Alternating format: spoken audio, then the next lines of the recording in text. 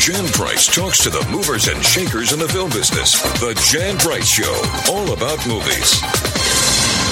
You're listening to the Jan Price Show, all about movies. And today my guest is director Tom DeNucci, and we're going to be talking about his brand new film entitled The Collective. And it is a fun movie. I'm looking forward to talking to you about this movie, Tom. So welcome to the show. Oh, thank you so much for having me be here today. I can't wait to talk Collective with you. Anxious to talk to you about The Collective, for sure, for sure. Before I even go anywhere, I'm just going to tell you I see a sequel on the horizon. There could be other missions that need to be had down the road, absolutely. I think so. I definitely think so. Let's tell the audience what The Collective is all about. The Collective is about a group of secret assassins, but they're assassins on the good side of the business. And what they do is they target these really twisted, sick, powerful billionaires that are seemingly above the law. People that are corrupt and law enforcement might be on their side. Well, they get a special brand of justice dished out from The Collective. Very good synopsis without giving too much away,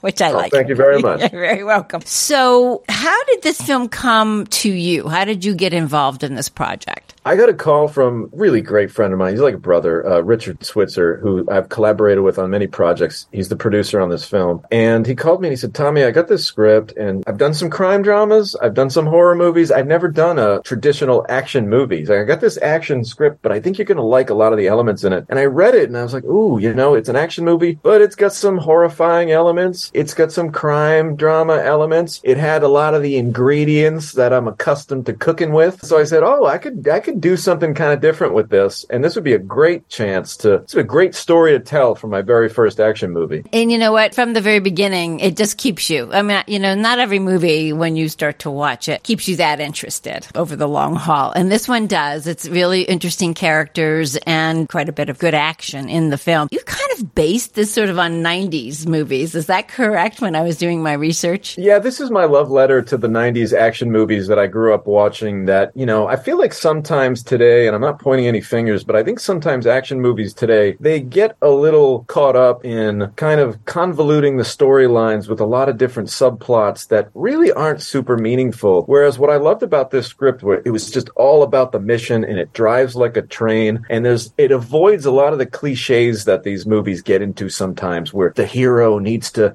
has some romantic interest that he's trying to save or something like that. We took all that cliche stuff and we kind of threw it out the door and we just focused on the mission. And hey, if this secret organization of assassins really did exist, how would they operate? You can try and go from a place of realism as much as you can, even though the idea itself is a little bit out there. Right. Yeah, right. Exactly. So you've got a really interesting cast in this film, and let's talk a little bit about each one. I mean, Don Johnson, he's always great, I think, and he was perfectly cast in this role. So how did you attract Don Johnson to this? And then we'll get into the other actors that you have in this film. Well, Don Johnson was brought on by, the production company, brought on by Richard Switzer, brought on by Yale Productions, Jordan Levine. And it's just one of those things where, Don's a legend. And working with somebody like that, it's just a real special opportunity. And I had the privilege of directing Don in a movie called Vault back in 2019, which is a mafia movie, a crime drama. And I'll admit, I was, it was only one of my first movies coming up, and I was a little nervous. I was a little intimidated by Don. You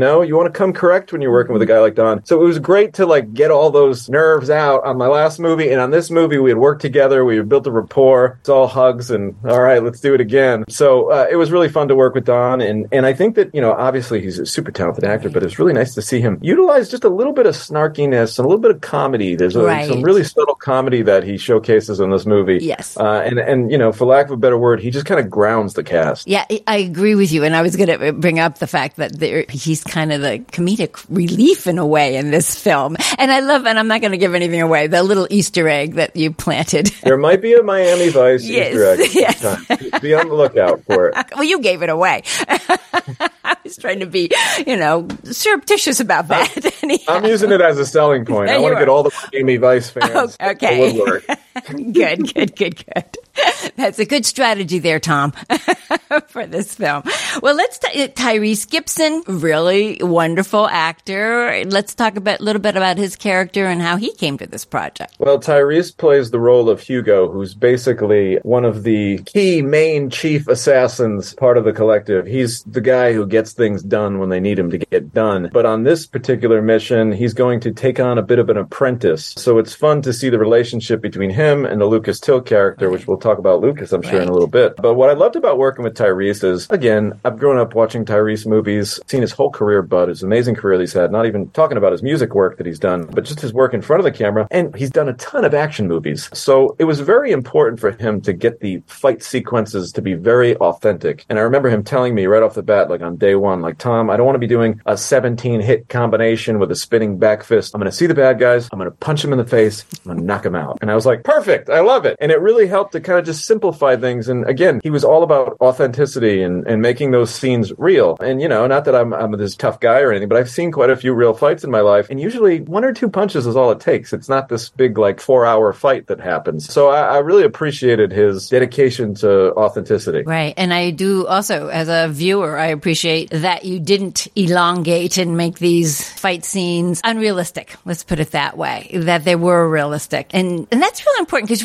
we become immune after a time. We see a lot of action films and there's so much in all of them. And after a while, it's just like, oh gosh, it's just too much after a while. So I liked the minimalist way that you approached the fight scenes in this film. I think that was a very good choice to do that. Thank you. Congratulations on that, for sure. All right, let's talk about Lucas Till, who is actually the main character in this film. Lucas is our quarterback, for sure. He's the number one guy, and it was such a pleasure to work with him. I obviously never worked with him before. Got a chance to watch some of his stuff before we started to work and really kind of study what he brings to the table. And of course, when I read the script, the Sam Alexander, the main character, he's doing an awful lot of butt kicking and fights a lot of physicality. And I said to myself, man, whoever plays this character is like actually going to kind of be able to handle themselves a little bit. So it was great to see on day one, I'm working with Lucas and our stunt coordinator, and he took to it like a duck to water. He's already had some previous training. He's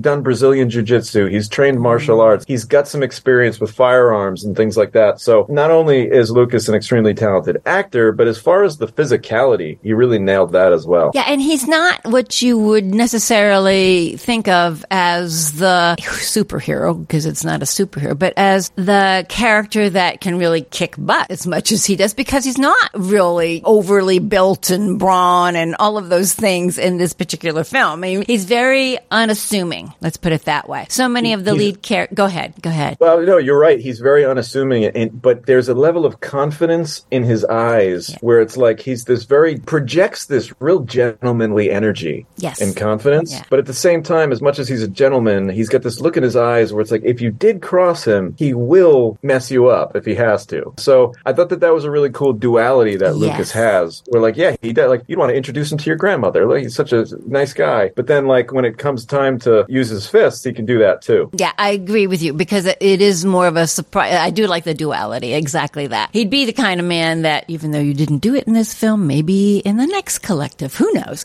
There might be a female character that he has to save, and he's the kind of man that you would want to save you, and you wouldn't assume that he'd be the kind of man who could save you. Let's put it that way, because it's unassuming. His power in this character and this role is that he's unassuming. He's not The Rock. It's not like you're the guy or Batista coming in to rip someone's arm off. Van Damme, whatever. It's none of those. Go ahead. Yeah, and I think part of that is what makes us root for him too. The fact that like he does have to. One of the early conversations I had with Lucas was, okay, this character used to be an attorney. He worked for the DA's office. So Lucas and I were chatting about how, well, he's probably a really great talker. He's a silver-tongued kind of guy. So he's going to use that ability to kind of con people or manipulate situations. And I think you can see that on the screen where Lucas his character finds himself in some situations that he has to be deceptive, or he has to use his mouthpiece to get himself out of trouble sometimes. Right, exactly. Again, what a wonderful thing, have some dialogue that maybe we can talk our way out of this a little bit then. And, I think also the subject matter that you chose, that these are multi-millionaires, billionaires who are in we see this in the news. We've seen it in the news over the last many years, who are doing things that are just so appalling, actually, using their money in such an appalling way that rather than using it for good, they're using it for something that's really, for lack of another word, I'm just going to say bad. And so that you chose that as the nemesis in these films. So let's talk about that a little bit. Yeah, I mean, like you said, it's right out of the news. I mean, we've all probably followed the Epstein case and things like that. And it's one of those things where, as much as this is a movie and it's all fiction, the reality is this kind of stuff it happens. There are sick people that have all this power and all this money. And it's awful to think about, well, what would happen if someone with all that power is to use it in a real nefarious way? And that's when you got to call people like the Collective in to, take out the trash. So yeah, I mean, it's one of those things where when I first read the script, those were the scenes that actually excited me the most, because I was like, oof, it's nothing like, you need to have lovable heroes and hateable villains. Yes. And what's more hateable than some disgusting billionaire that's going to abuse other human beings and think that they can just purchase them? I mean, really unlikable characters, right? And what we love about that is we don't really feel bad when unlikable characters die, do we? Now, we actually get a little excited. So it all works out for the film, and the reality is, not that we're trying to spread any, this isn't really the kind of movie that like has a message. The credits aren't going to roll, and you're not going to have this like aha moment of realization about something in your life. But the reality is, it's a little bit based in reality. This kind of stuff does happen. And at the same time, if we can create some good bad guys and entertain you for 90 minutes, well, our job is done. Exactly. And let's talk about your main villain in the film, the actor that played him, what his name, and let's talk about him a little bit, because he was so good. Yeah, Paul Ben Victor, or PBV as I affectionately call him, he's a wonderful guy and just such a multi-dimensional actor. He's told me he's done a lot of different things. He's been a tap dancer before, and I started to really chat with him and learn about him. And then I got these ideas. I said to myself, well, these billionaires, right? They're so wealthy that celebrity doesn't really excite them. They could have Elton John show up and play at their Christmas party. They got the money to do that. But his character, this sick maniac who sells human beings, now that's a celebrity they can get behind. And I said, when you're on stage, people come to these auctions, these human auctions, not only just to, like, sick that they are, buy people, but also to watch you and your showmanship. When you're on stage, you're basically the missing member of the Rat Pack. You're like Frank Sinatra. And the second I told him he's like Frank Sinatra, a bell went off in his head and he got really excited. I can tap dance. I can dance. I need a tumbler. I need a rocks glass with some bourbon. And he just, once I gave him that little nugget, he just ran with it. So I loved working with Paul Ben Victor, and he should be in everything. He's such a great actor. Yeah. And I've seen him in a lot of things. It's just his name is not that familiar. But as soon as I saw him, I said, oh yeah, I've seen him in quite a few things. And you could just tell. It's always fun to watch actors, just in general, watching them. But this actor, Paul Ben Victor, just relished his role. And you could feel that, watching him, that he was just having a great time doing what he was doing. And that made it fun to watch, even though he was, evil. It made his character more interesting because he was fun to watch doing it. Did you feel that when you were filming it? I was having a ball. Yeah, I really was. And, as far as, every actor is different. And that's kind of what I love about acting. It's almost like, coaching a sport. It's like every player is going to act a little differently and react to a different style of coaching. Well, Paul was very receptive to me just kind of shouting ideas out, and he'd just kind of run with them. And he was very flexible, and he was giving me a lot of ideas. And, some actors don't want to do that. They want to maybe just have a little private sidebar and then go do your thing. He told me, Tommy, if you see something that you want me to do, just yell it out. Just shout it out and I'll do it. What do you want? You're the boss. And it was really nice to have that level of respect because, especially veteran actors, a lot of these people will come on set and I'll listen to your direction, but I'm probably just going to do it my way, if that's all right with you. Whereas Paul was all about really kind of caring about what I had to say and implementing it on the screen and then taking it to a whole new level because he's got all this talent. Right. No, it's fun. It's a fun movie. I mean, it is what it's about, but it's a fun movie. To say that, and that's what you want to go. You want to be, when you go to the movies, you want to be entertained. And even though you say it's not a message film, and it's not a message film, but there is in a way, there are things that, are in it that are, you know that you for us to think about a little bit more too, in a way. Yeah, so it's a good, fun summer movie for sure, for sure. Where did you film this, Tom? This was filmed mostly in the Boston area, mostly a couple towns right outside of Boston, Massachusetts. Okay, so and how long was the shoot on this? Well, to me, that's like one of the most interesting things. People are shocked when I tell them we shot this whole movie in 15 days. Three 5-day weeks. Just boom, banged it out. So it was an incredible pace that we had to work with. One of the days, the day of the human auction, that was like a 17-hour day almost, where we knew that we only had these actors this one particular day. It had to get done. That was like our Hail Mary pass of the whole shoot, just like finishing that day. But, part of that's just having a really great crew and really prepping hard. Like I pride myself on my prep work.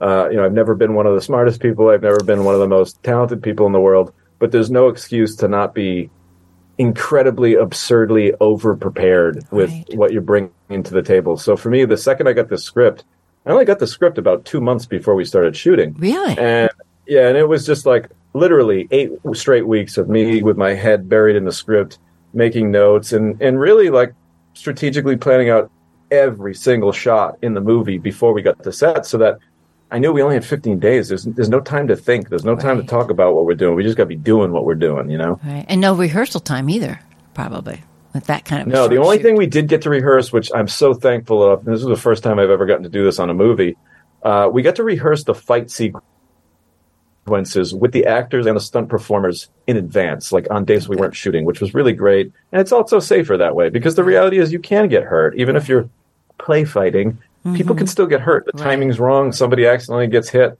So we did have a chance to really prep those scenes nicely. Well, you only got it 2 months before you started shooting it? How did that happen? Usually you have a lot more time.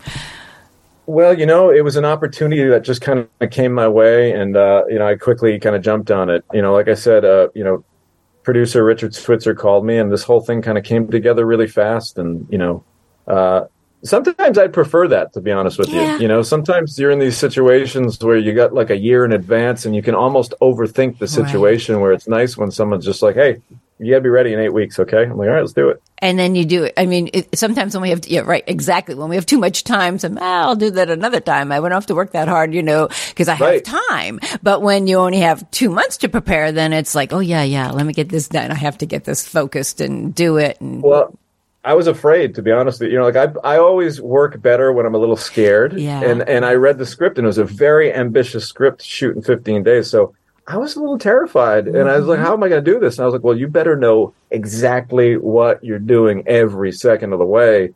And that's why, just a couple months of really hard prep paid off a lot. Yeah. No, did the cast come to you also with the script, or were you part of that casting process? I didn't cast any of the major players. That was all a product of, Yale Productions, Dawnlight Entertainment, Richard Switzer, our producer, Jordan Levine, they brought the cast in. I cast some of the smaller players. I don't want to say smaller players. They're going to be mad at me now. Yes. But some of the supporting, more supporting roles. Supporting Roles. Thank you very much. There's a great character actor by the name of John Fiore that I've worked with before. He's been in The Sopranos and a bunch of things, and he played like one of these other kind of eccentric billionaires, a gentleman who's got a little southern accent. He was good. Cane.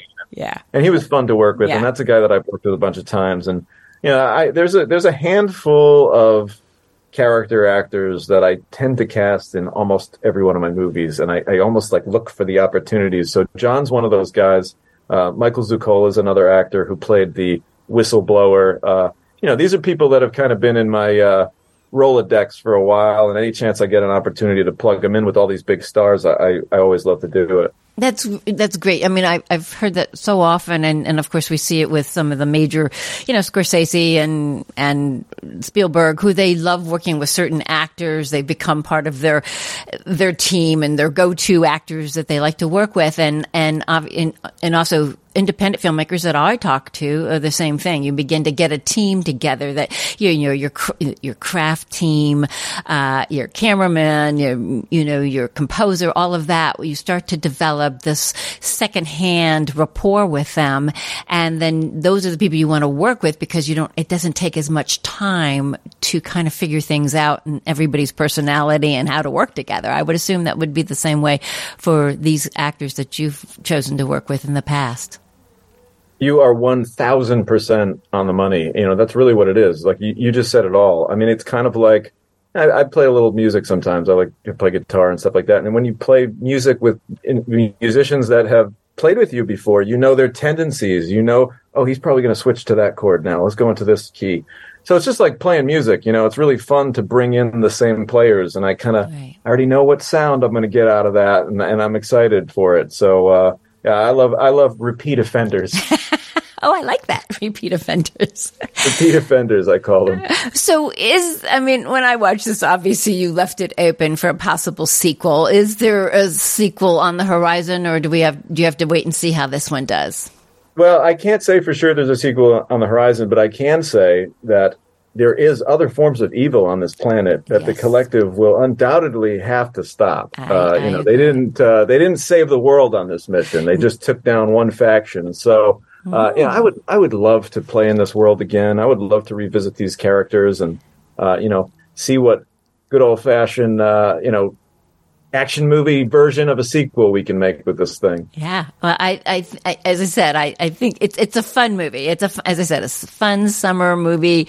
We're always looking for good movies to go see during the summertime. Of course, we've got some big ones out right now, but, that are doing great in the box office, which is good. We like to see that happen. And because, as we all know, movie theaters have suffered through the pandemic and onward. And so we want people to go back to the movie theater. That's what this show is all about, getting you back into the movie theater to see wonderful, fun films. And this is one, just to go, not have to think too much, but just have a fun time at the movies. Yeah, this movie's not homework by any means. No. This is just an enjoyable film, and we're hoping that, whether you had a good day or a bad day, if you watch this thing for 90 minutes, right, you're going to walk away with a little bit of entertainment and a couple things to maybe chat about, as they say. I love the conversations. One of my favorite things about movies is those conversations that you hear as people are walking out of the theater. And, what are people chatting about? So there's definitely going to be a couple things that you can chat about when you walk out of the theater on this one, or when you, put your remote control down if you're watching it streaming or whatever it is. But I'm excited for that. And yeah, I think, you mentioned something really exciting too. It's one thing to watch something by yourself, but there's something about watching a film with an audience full of people that are complete strangers and taking part in that experience. Yeah. It's a special thing, and I hope that never goes anywhere. I totally agree. It's so different watching it in the movie theaters. It really, truly is. So, Tom, where our time's running out, where can people see The Collective? People can see The Collective on Apple TV. It'll be on various other streaming platforms. I would say just, punch it in your Google machine, watch The Collective, and you'll get a list of places to watch. It's so funny now. When I first started doing this, you'd be like, watch it on DVD or watch it here. Now there's 5,000 platforms. Yeah. So it's kind of just like, Google it, you'll find it. But I know for sure Apple TV is showcasing it. Great. And I love Apple TV. So it's a good place to see it. But if it's in the movie theaters, go see it in the movie theater. Tom. Yes, it will be playing in some select theaters. And if there are any movie fans out there, I have a weekly podcast called And Action every Tuesday on my YouTube channel. Just punch in Tom DeNucci into your YouTube. I'll come up, and every Tuesday at 11 a.m. we talk about a various topic in the world of film, and they're all specific to experiences that I've had and movies that I've worked on. So check out And Action Filmmaking Podcast on Tuesdays. Great. Wonderful. Thank you so much. Everybody check it out. Well, I wish you much success with The Collective, and thank you for being on the show today. Thank you so much. You have a great day. Yes, you too. Thank you. To all my wonderful, loyal listeners, your love of film allows me to do what I do. If you want to support me, The best way to do that is to hit the subscribe button on the iHeart Podcast Network, Apple Podcast, Google Podcasts, Spotify, or wherever you listen to your favorite podcast. And of course, on YouTube. Subscribing matters. If you are feeling really compelled, I want to hear from you. Have a burning question, comment, or review? Drop me an email at thejanpriceshow.com. Thank you for listening. Jan Price talks to the movers and shakers in the film business. The Jan Price Show, all about movies.